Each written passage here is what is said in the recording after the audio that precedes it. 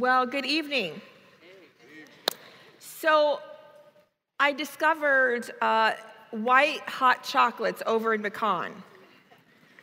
And I don't know if you've had them. And so they gave me an account number to use this week. And I thought, because I wasn't sure if you'd had them, I'm assuming you're drinking a lot more coffee than you are hot chocolate over there. I thought I would just pass along the account number that they gave to me, and you can make it of use when you go over to Macon and get the white hot chocolate, and it's on me. Does that sound all right? Are you all right with that? You do not believe me. So give them number 52 and enjoy one of those because they are like the sweet nectar of heaven. Now, don't use that number because that's the wrong one, and I don't know who it belongs to on campus. So if you give them that, I'd have no idea. It could be Dr. Wright. Now, we've covered a lot of ground over the last three things, especially those of you that have been here for all three. We've just covered a lot of ground. We talked about taking the risk, we talked about holding the truth, and then this morning, how to know the voice of God, like literally, how to know the voice of God. I want to take us to a new place tonight that is so critical. I need you to understand what it means to be the church. To be the church, because I'm not sure that you're being told anymore. And so I want us to step into it today. Now, before we do, let me give it some framework. There are a lot of groups, a lot of organizations that put a lot of hard work into building a very clear reflection of who they are. So I'm going to show you some pictures, some brands, if you will, without the names. And I just want you to yell out to me who you know that organization to be. Are you ready? Here we go. Give me the first one. Who is that? Oh, can I get an amen? Now, I mean, my daughter she starts high school this next year, and so she's already kind of starting to talk about college, and I keep saying, you know there's a Chick-fil-A at IWU. Now, all right, the next one. Yeah, Nike. I mean, this organization, this brand, I mean, anywhere you see that, you know, right? Anywhere. I think there's another one. Pepsi, and I think there might be there's one more. Yes. I know. It's brand recognition. You know what those things are, even when the name is removed. You associate what you see with what it represents, don't you? There are things that have branded the church over the centuries. And because they are reflections of the church, the world then, and understandably so, sees those things as also reflections of God. So for example, I'm going to give you a few more pictures that I think typically people associate with the brand of church. There are 4 pictures. Let's go through them. Right? Just a very traditional thing. Stained glass. People, it doesn't matter whether people are a believer or a Christian or not, they see that and they associate it with church. There's another one. Right? True? Does the world not look on and see these kinds of things and begin to associate it with Christians and with the church? What's the next one? Now, you know, some of you grew up in this, right? I mean, some of you are like, oh, wait, that's church now. I mean, that has branded so much of church that when many of you think of church, this is what you think of, which is why so many of you view it as kind of irrelevant. Next one. Now, others of you are like, well, now that's church. Okay. Because that's what you associate. It has been branded in today's church culture. In fact, there are people in the church today that say if it doesn't look like that, it's actually wrong. It has so become recognized. And so we have this diversification of a brand. of the church. No wonder there's confusion as to what it means to be the church. Maybe the method has gotten confused with the mission. Maybe the church has been branded as a religion rather than a relationship. And maybe that's why God seems irrelevant and distant rather than personal and right here. Be the church. Isn't it easier just to go to church? So much easier to go to church. It's easier to build religion than relationship. We love it when it's religion. Now, we would never say that out loud. And we would never call it that. But man, do we love it. Give me the list. Just tell me what I need to do to be absolved of my sin. Just tell me what I need to do to grow. Just tell me what I need to do to be right. Just tell me what I need to do to get into heaven. I just need to know what to do. We don't want to know who to really be. Well, who to be is so much harder. Relationships, so much more complicated. Let's go to a passage in the book of Exodus today. In chapter 34, when Moses went up on a mountain to meet with God. And he was going to bring God's word back to God's people. So Exodus 34, starting in verse 29. When Moses came down Mount Sinai carrying the 2 stone tablets inscribed with the terms of the covenant, he wasn't aware that his face had become radiant because he had spoken to the Lord. Can you imagine? How many of y'all have left whatever your tent of meeting is, whatever your local expression of church is, and people came out of the place glowing? Because the Spirit of the living God, because God was so present, they encountered him so deeply, they literally had to cover their face. When was the last time? So, when Aaron and the people of Israel saw the radiance of Moses' face, they were afraid to come near him. But Moses called out to them and asked Aaron and all the leaders of the community to come over. And he talked with them. Then all the people of Israel approached him, and Moses gave them all the instructions the Lord had given him on Mount Sinai. When Moses finished speaking with them, he covered his face with a veil. But whenever he went into the tent of meeting to speak with the Lord, he would remove the veil until he came out again. Because you know what that's like when you get to meet with God. You get to just be. Then he would give the people whatever instructions the Lord had given him, and the people of Israel would see the radiant glow of his face. So he would put the veil over his face until he returned to speak with the Lord. It was evidence that he'd met with God, that he literally, physically glowed. Our lives should be such a reflection of the Lord Jesus Christ. Our lives, we should literally glow. We should be contagious as the church. The church should reflect the very character and the consistency of God. Exodus 33:11 says this. Inside the tent of meeting, the Lord would speak to Moses face to face as one speaks to a what? Friend. To a friend.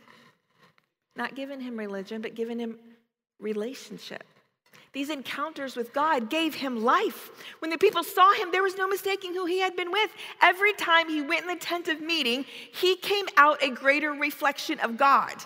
Again, I'm going to ask you, when was the last time anything about you changed internally or externally when you exited a tent of meeting with the Lord? When was the last time you encountered someone that you saw a visible difference and you knew you must have been with God? You look like you must have been with the Father. And we can hear that. I'm telling you, I know. We hear that and we think, well, that was then and this is now. Didn't Jesus Christ say, go and be the church and you will see more and better and mightier and stronger things than you have even seen now? And yet there's this dullness in the church. This lack of contagious passion. Just complete lack of it. And it grieves my soul. Going to church is so much easier, so far emptier. But we do it because it's what we're used to doing in every relationship we're in this life. We earn our way to love. You try and achieve your way to recognition.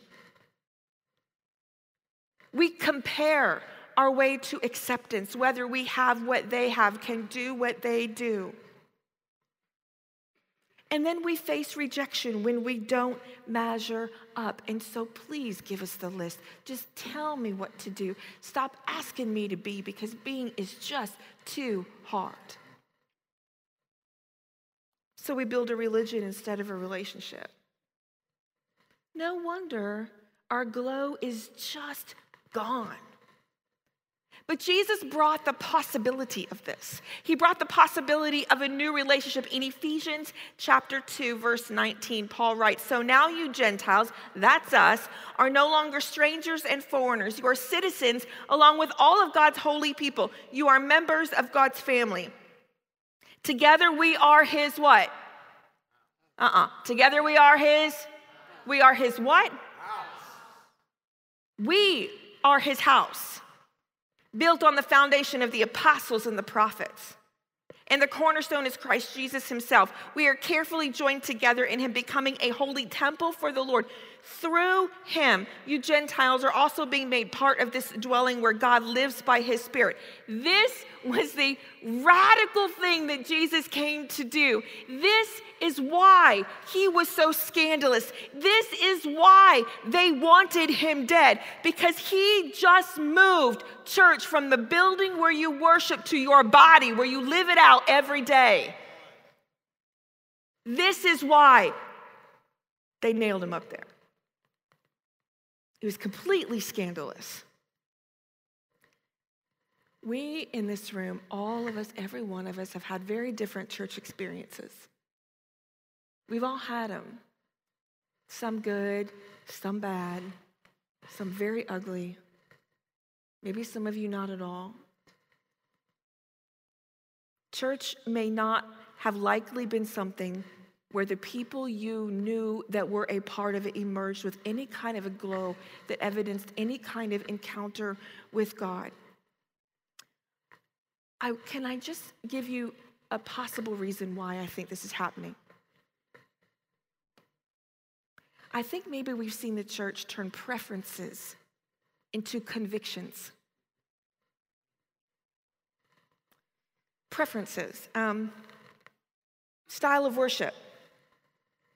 Preferences. Big church versus small church. One of my favorite debates to get in, I would love to have it with one of you afterwards if you would like to have it, is big church versus small church. Big church, they don't like to disciple. They water down the gospel. Small church, they don't like to evangelize. They don't want to grow. They want to keep the kingdom small. All the stupid things that people say. Big church versus small church. It's a preference, really. A preference. Churches where no grace is given, very legalistic. Or you can have a church where the preference is no truth is given. Everybody just kind of do whatever you want.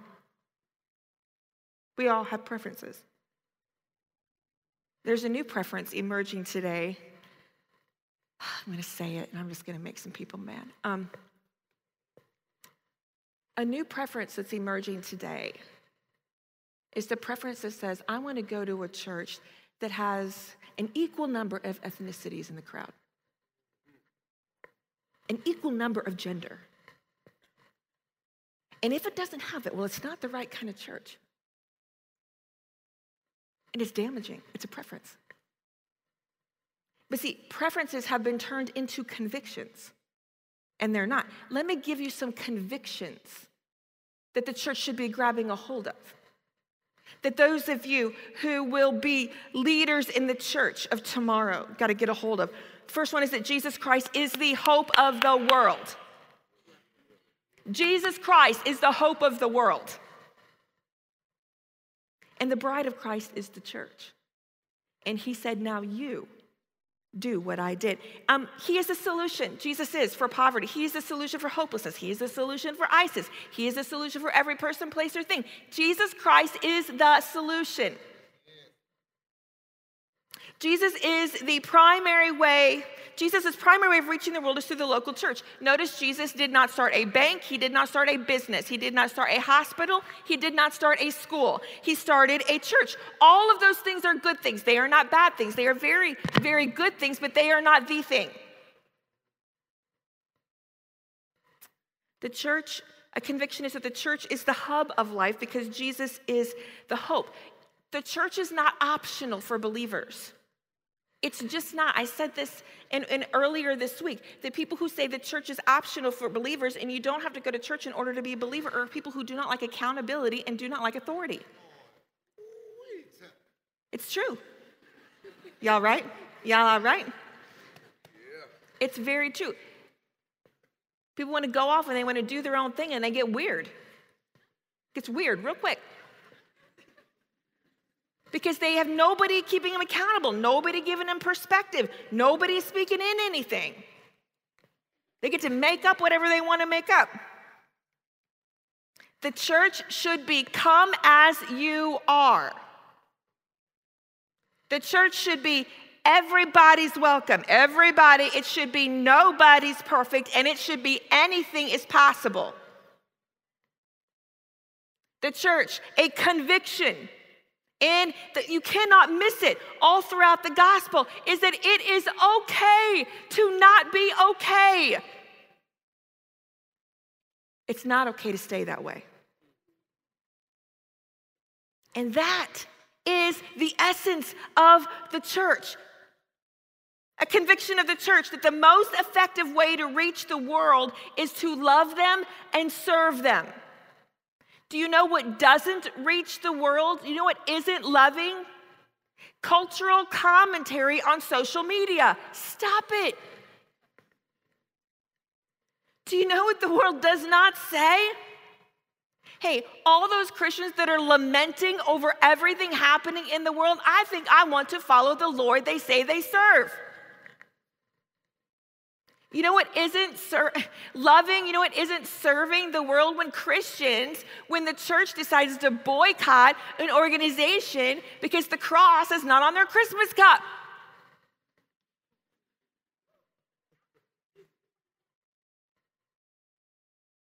That is not what Jesus came to do. Jesus came to do a new thing.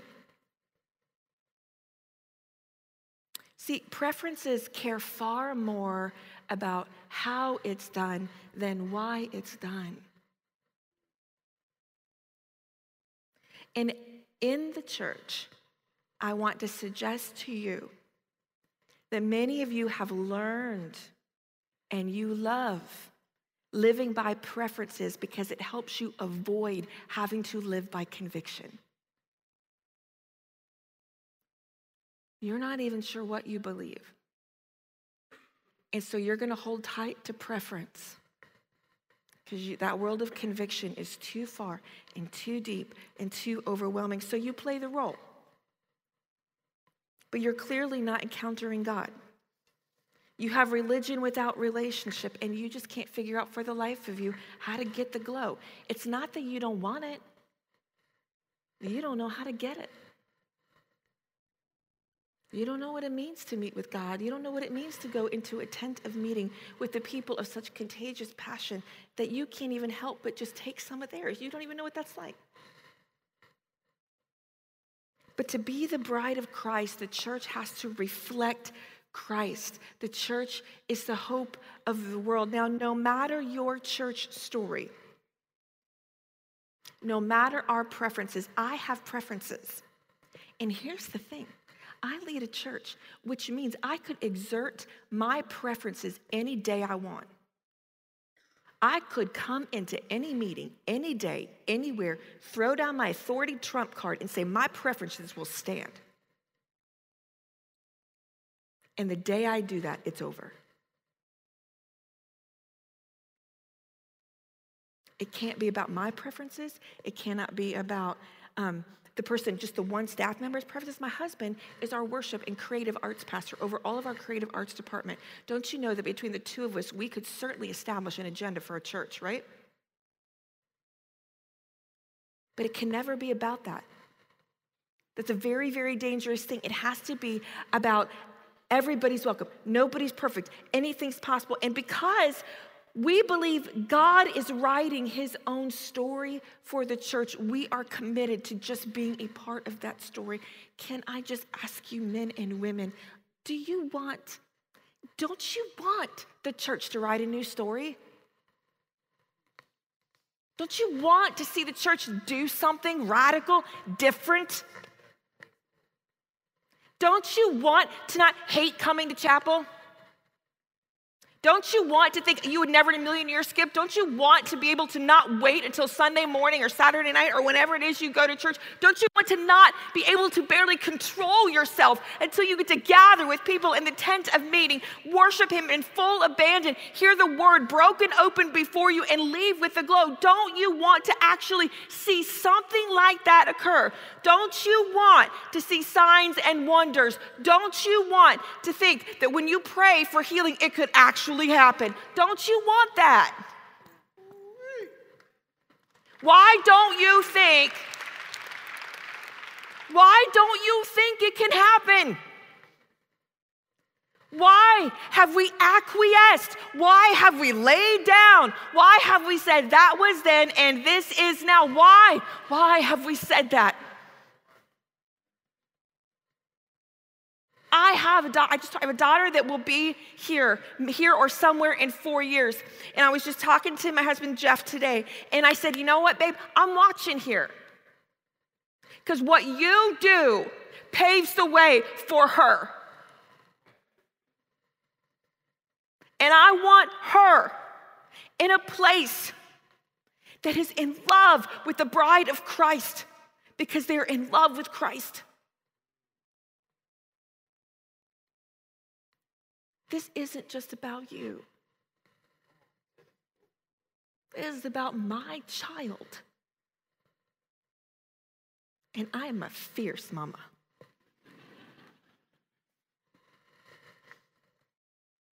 But don't you want it? You are the hope of the world because you are the church. Don't waver. And don't get cynical. I'm not anti-education. I have multiple degrees. I'm not anti-education. It's really easy to get cynical in the classroom because you read a whole bunch of books about church. Can you just trust me when I tell you reading about it and doing it is a whole different matter? Reading about it and being it is a whole different matter. So don't shrink back. And if you don't like it, lean into it. If you really don't like it, lead it. And if you hate it, you are it. So you got to take a look at yourself. I'm not telling you not to have preferences. Again, we all have them. But hold them loosely, would you? Would you just hold the mission deeply? To make the name of Jesus famous? To build the kingdom of God? And don't care so much about methods because they will change. They will change in 5 years, they will change in 10 years, and in 20 years, what was popular 20 years ago will be the new thing again. That's just the way it works. Let me tell you what to look for in a tent of meeting. Find a place where people are getting saved. Last year at our church, almost 700 people came to know Jesus Christ for the first time. And I'm not telling you, those are not people that just raised their hand or, we just kind of went 1, 2, 3, 4. Those are people that gave us all their information. They are people that walked down front. They are people we had a conversation with. We put into discipleship. That is how many people decided to do that. Find a place that does that. Churches that don't talk about Jesus and do not offer opportunities for salvation, they are not growing the kingdom of God, and they have morphed into a social club. Find a place where salvation is happening. Find a place. Is the Holy Spirit there on the sidelines, or is he saturating the place? Is the Holy Spirit free to move? Or is it a place that goes, we don't know about him? He's kind of like God Jr. to us. So we just, we're actually going to talk about the Holy Spirit tomorrow. It's going to be awesome. Now, it's going to be really good. You want to be there. Find a place that he's allowed to work. Find a place where truth is spoken. Please find a place where truth is spoken. Political correctness is killing the church. That's right. It does not matter what color you are. It does not matter if you're a man or a woman. Stop talking about it and just be it. No, women, I will not give you a job in ministry just because I'm a woman. You just better be good. There's too much at stake. Find a place where truth is spoken and find a place where grace is given. The church has become so afraid of sin. We're so afraid of sin. What are we going to do if sin walks in the door? Oh no.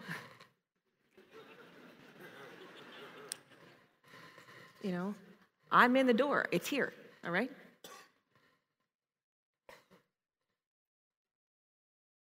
We've been promised victory in Jesus Christ. That means no matter what sin someone brings in the door, no sin is too great that we should not be able to look at that person in the eye and in the face and love them well. They are not liabilities.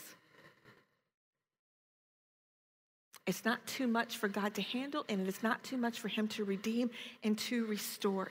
And look for a church that is intent on being the hub of life in the community. It is not the government's responsibility to take care of the least of these. It is not the school system's responsibility. It is not the education system. It is not any system other than the bride of Christ. It is our responsibility, our mantle to be life and be hope inside of every community. Find a church that doesn't want to be just internal, but wants to break down the walls and be external and go out into the people.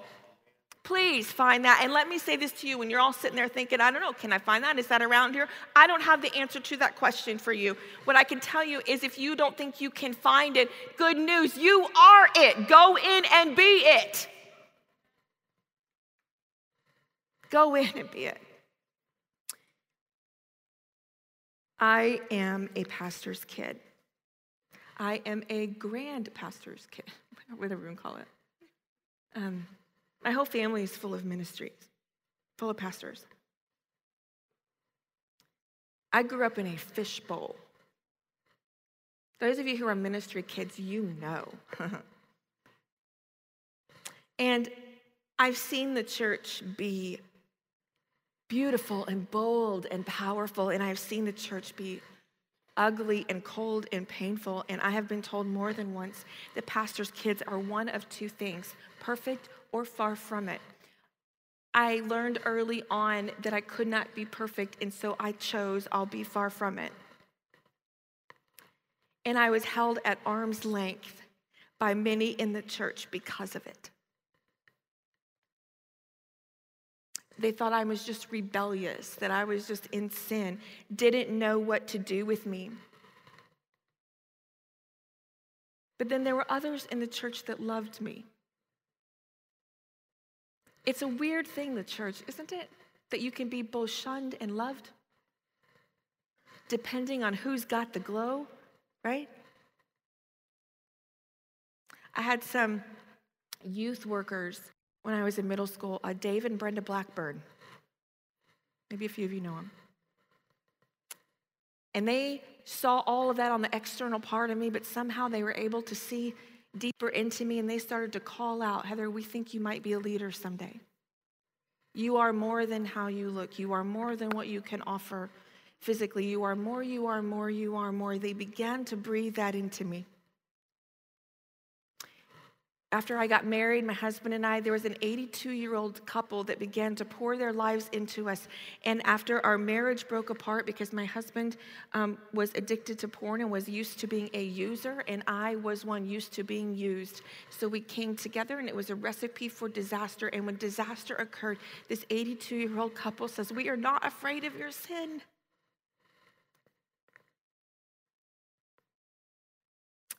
And we are going to love you back to Jesus. There was a woman in a church that we were at when I was in my early 20s. Her name was Gail Kerstetter. Some of you might know her. She's at Southern Wesleyan now. I was walking through the church one day, and she looked at me, and she said, "Heather, you seem and look like you're in a lot of pain." And I thought I had been hiding it well, but she saw it on my face because she had the glow, and she said to me, "You know, it doesn't have to be that way." And she loved me to Jesus. When I was a junior in college, Southern Wesleyan University campus, where I had gone to try and run from my problems, after a chapel service, probably one of the few I attended, I don't remember what the message was. I don't remember anything else about that night except for this. A pastor that was in the Wesleyan denomination, he has since passed away. His name was Jimmy Johnson. He came up to me when I was 20 years old, and nothing about my life suggested anything good. He said, with tears in his eyes, he says, "I don't know you, but God just told me to come tell you that you are a Peter, and you are going to be someone he uses to build his church." I had no idea what that would mean in my life. I had no idea that he was speaking a prophetic word over me. I had no idea. But what I do know is that while some in the church may have shunned me, there were so many that loved me, and it is because of this perfectly imperfect, beautifully painful organism called the church that I am standing here. And you are the church of tomorrow. So many of you are going to graduate, some of you this year, and some of you the next year, and you're going to go on, and you're going to go into fields and careers, and some of you into ministry. You're going to be lay people, leaders in the church, and some of you are going to be ministers in the church. You are going to be the organism of the church. Please, I beg if you do what people did for me. Be the church. Live under conviction. Stop caring about preferences. There is too much at stake. Too much to risk. Being unwilling to be brave and to be bold. Please, please, please do not let anyone tell you the church is dying. Oh, it's not dying. It is alive, and it is well, and it is good. And it is the only thing that Jesus is coming back for, the only thing. The scripture says the gates of hell will not prevail against it. It is not dying. Don't let anyone tell you it's irrelevant to your generation. It's not. Don't let anyone tell you it's in exile or on the fringe. It is not. It is the bride of Jesus Christ, the one who hung on that cross. Love it. Love it. Whether you feel it all the time or not. Maybe you're here and you've resisted church because you grew up in a ministry home. It's easy to resist church when you grew up in a ministry home. Maybe you are here and you've resisted church because you don't really see how it's relevant to your life. It doesn't make sense. You don't understand. Something good to do, but whatever. Maybe you're resisting church because you just feel like you're performing a part in some scripted play, or maybe like me, you thought, well, I can't do it all right, so I just won't do it at all. The church isn't perfect. It's just not. And I can't promise you you'll never be hurt by it. You probably will. But it's the only hope we have of change. It's the only thing that can do what God has called us to do. Love it. Lean into it. Lead it. Be it. Be the church. I want to do something tonight. It's a little bit risky. And I don't know you very well, and so I don't even know what you're accustomed to. I don't know. But I'd just like to try something. I hope you're okay with it. I just want to lead us through a couple of prayer moments where you're going to get to be the church, okay? The band, you guys can go ahead and come out. And let me ask you guys a question sitting out here. I want you to be brave and bold. Can you be brave and bold? Are you brave and bold people here at IWU, Indiana Wesleyan University? Okay.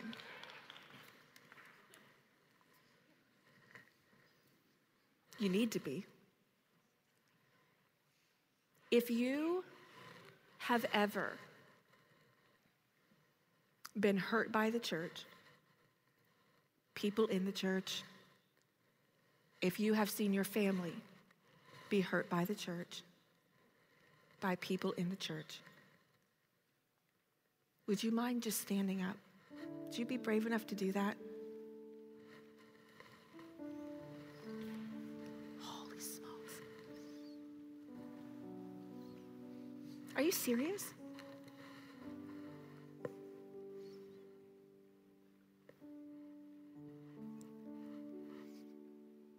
Gosh, I'm so sorry. I'm so sorry. It's like almost the whole room.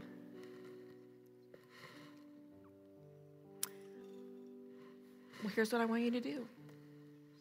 It's going to happen a little bit differently because most of you are standing. If you're not standing, could you stand now and put your hand on someone's shoulder around you? If there's no one around you that's sitting that needs to stand, just go ahead. Everybody in the room, could you just make sure there's no one in the room that's standing alone without having someone else's hand on them?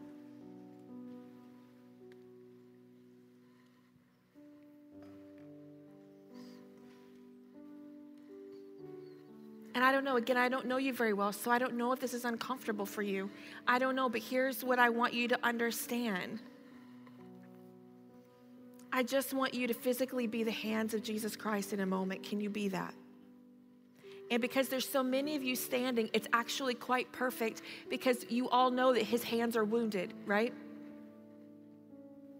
So you come together as wounded people, putting your wounded hands onto other people that are wounded, knowing that by wounds, healing can come. Would you let me pray? Please, Heavenly Father. Please, Heavenly Father. Please, Holy Spirit, come. And I have no idea what hurt was in the minds of those who stood. I have no idea. But I have been in ministry, and I have been in the church, and I have seen the horrific things that have occurred, that have been said, that have been rejected, that have been shunned, that have been judged. I have seen them. I have experienced them, and so I can only imagine that in the room tonight, those experiences are just multiplied over and over and over and over again. Heavenly Father, could you do a mighty work? And Father, for those ministry kids, for those kids that grew up in homes, and they watched their parents suffer abuse after abuse after abuse in the church, and they could do nothing. And many of them didn't even know why their parents were sad, or why they had to move so much, or why things were hard, or why they had to struggle financially while other people in the church didn't. They don't understand why their dad would come home after a board meeting was so rough. They didn't get to be a part of the conversation. They just had to be a part of the experience. Father, would you do a healing work in their heart? Would you do something miraculous? Would you move into their space and cover it? Would you renew a sense of hope for the church? Would you renew a sense of love for the church? Would you help them to know that the very thing that gave them the greatest pain could actually birth the greatest passion they have ever been a part of as they begin to pursue and to lead in the thing that brought them the deepest wound? Father, in this room are hundreds of students, and inside of them, the potential that could be unleashed is extraordinary.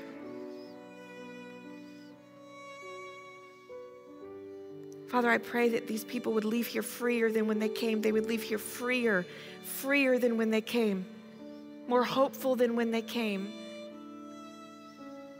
Help them know you see their pain. Help them know you see their hurt. But it doesn't have to stay that way. It's for your glory we pray these things in the matchless name of Jesus Christ. Amen. Would you have a seat?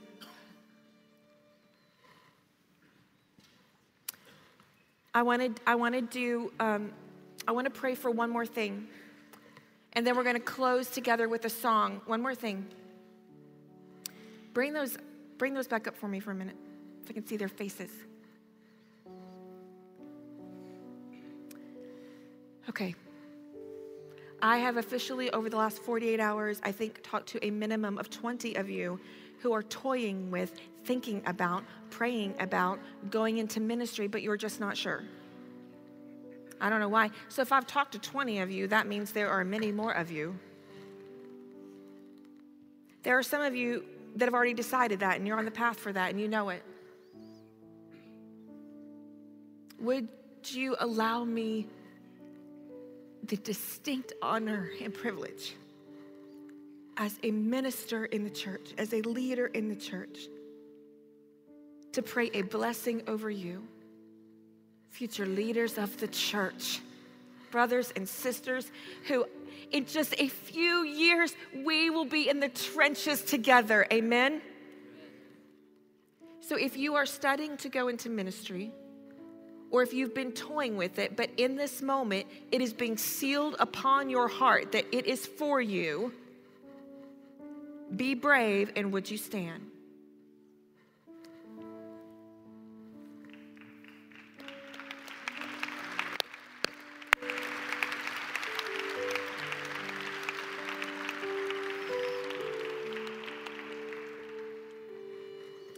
Those of you sitting around them, I cannot tell you how much they need you. I cannot tell you how much they need you. Don't they, John? They need you. They need you. So would you stand and would you place your hands on their shoulders, on their head, on their back? Would you do that right now?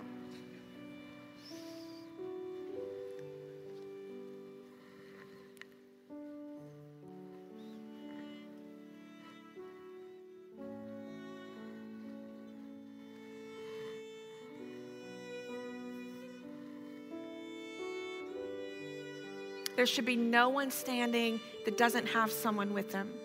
So make sure you look around. Anybody see anybody that just needs somebody?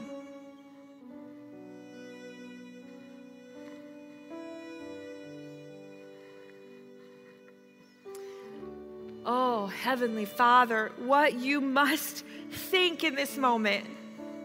What you must think and feel in this moment as you look down on your sons and your daughters surrendering to the call to walk in leadership in the church.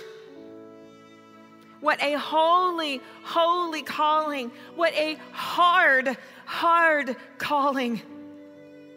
What a beautifully painful journey. Father, I pray Father, I pray for them that you would seal it in this moment. Just take your Holy Spirit and wrap it around their soul, wrap it around their spirit, wrap it around their mind. Seal this calling that they don't ever doubt that when the hard days come, when they realize they're not perfect, when they fail, when they fall, that they would not doubt that you have still called. Father, would you seal it in this moment in their hearts? May they receive this calling in full. And for those that I think are probably standing for the very first time and they've been thinking about it and they've been praying about it and they just all of a sudden stood because they just finally know it. Praise you, Father, for bravery, for boldness, for obedient risk. Jesus, may there be freedom in this moment because there is freedom in obedience. There is freedom in obedient risk. And would you part the Jordan as they walk across so that others may walk across. This is what they are committing to. They are surrendering to getting in the river first. Give them what they need. Ignite a passion in them that never dies out. Father, may they not just prepare in the classroom. Teach them what it means to be in your presence. Teach them what it means to hear your voice. And unleash in them spiritual gifts that they never even knew existed. Father, unleash it within them. Ignite it within them. Fill it within them. Give them spaces and places to use it. Father, and for all of these people in here who may have been thinking, I don't know if I can find a church like that. Is there a church like that? Give them a sense of hope because they have just stood knowing the church will be like that because they are like that and they are going to lead it. It is for your glory. And Lord, can I just pray this? I just really sense this in my spirit right now. There are people standing right now and they don't think their families will approve. They have no idea what their families will say about a job in ministry. Maybe their families don't think it's legit. Maybe they think it will go nowhere. They don't understand it. Father, I pray that you would just help them to know, Father, that their obedience is to you and to no one else. And would you prepare the hearts of their family and friends right now in this moment, wherever they are, Holy Spirit, do what only you can do and soften minds, soften spirits, that people who might reject someday would actually be open to the idea and to the truth of what is happening right now. And it is for your glory and for your honor. And amen and amen. And all of God's people together said, amen.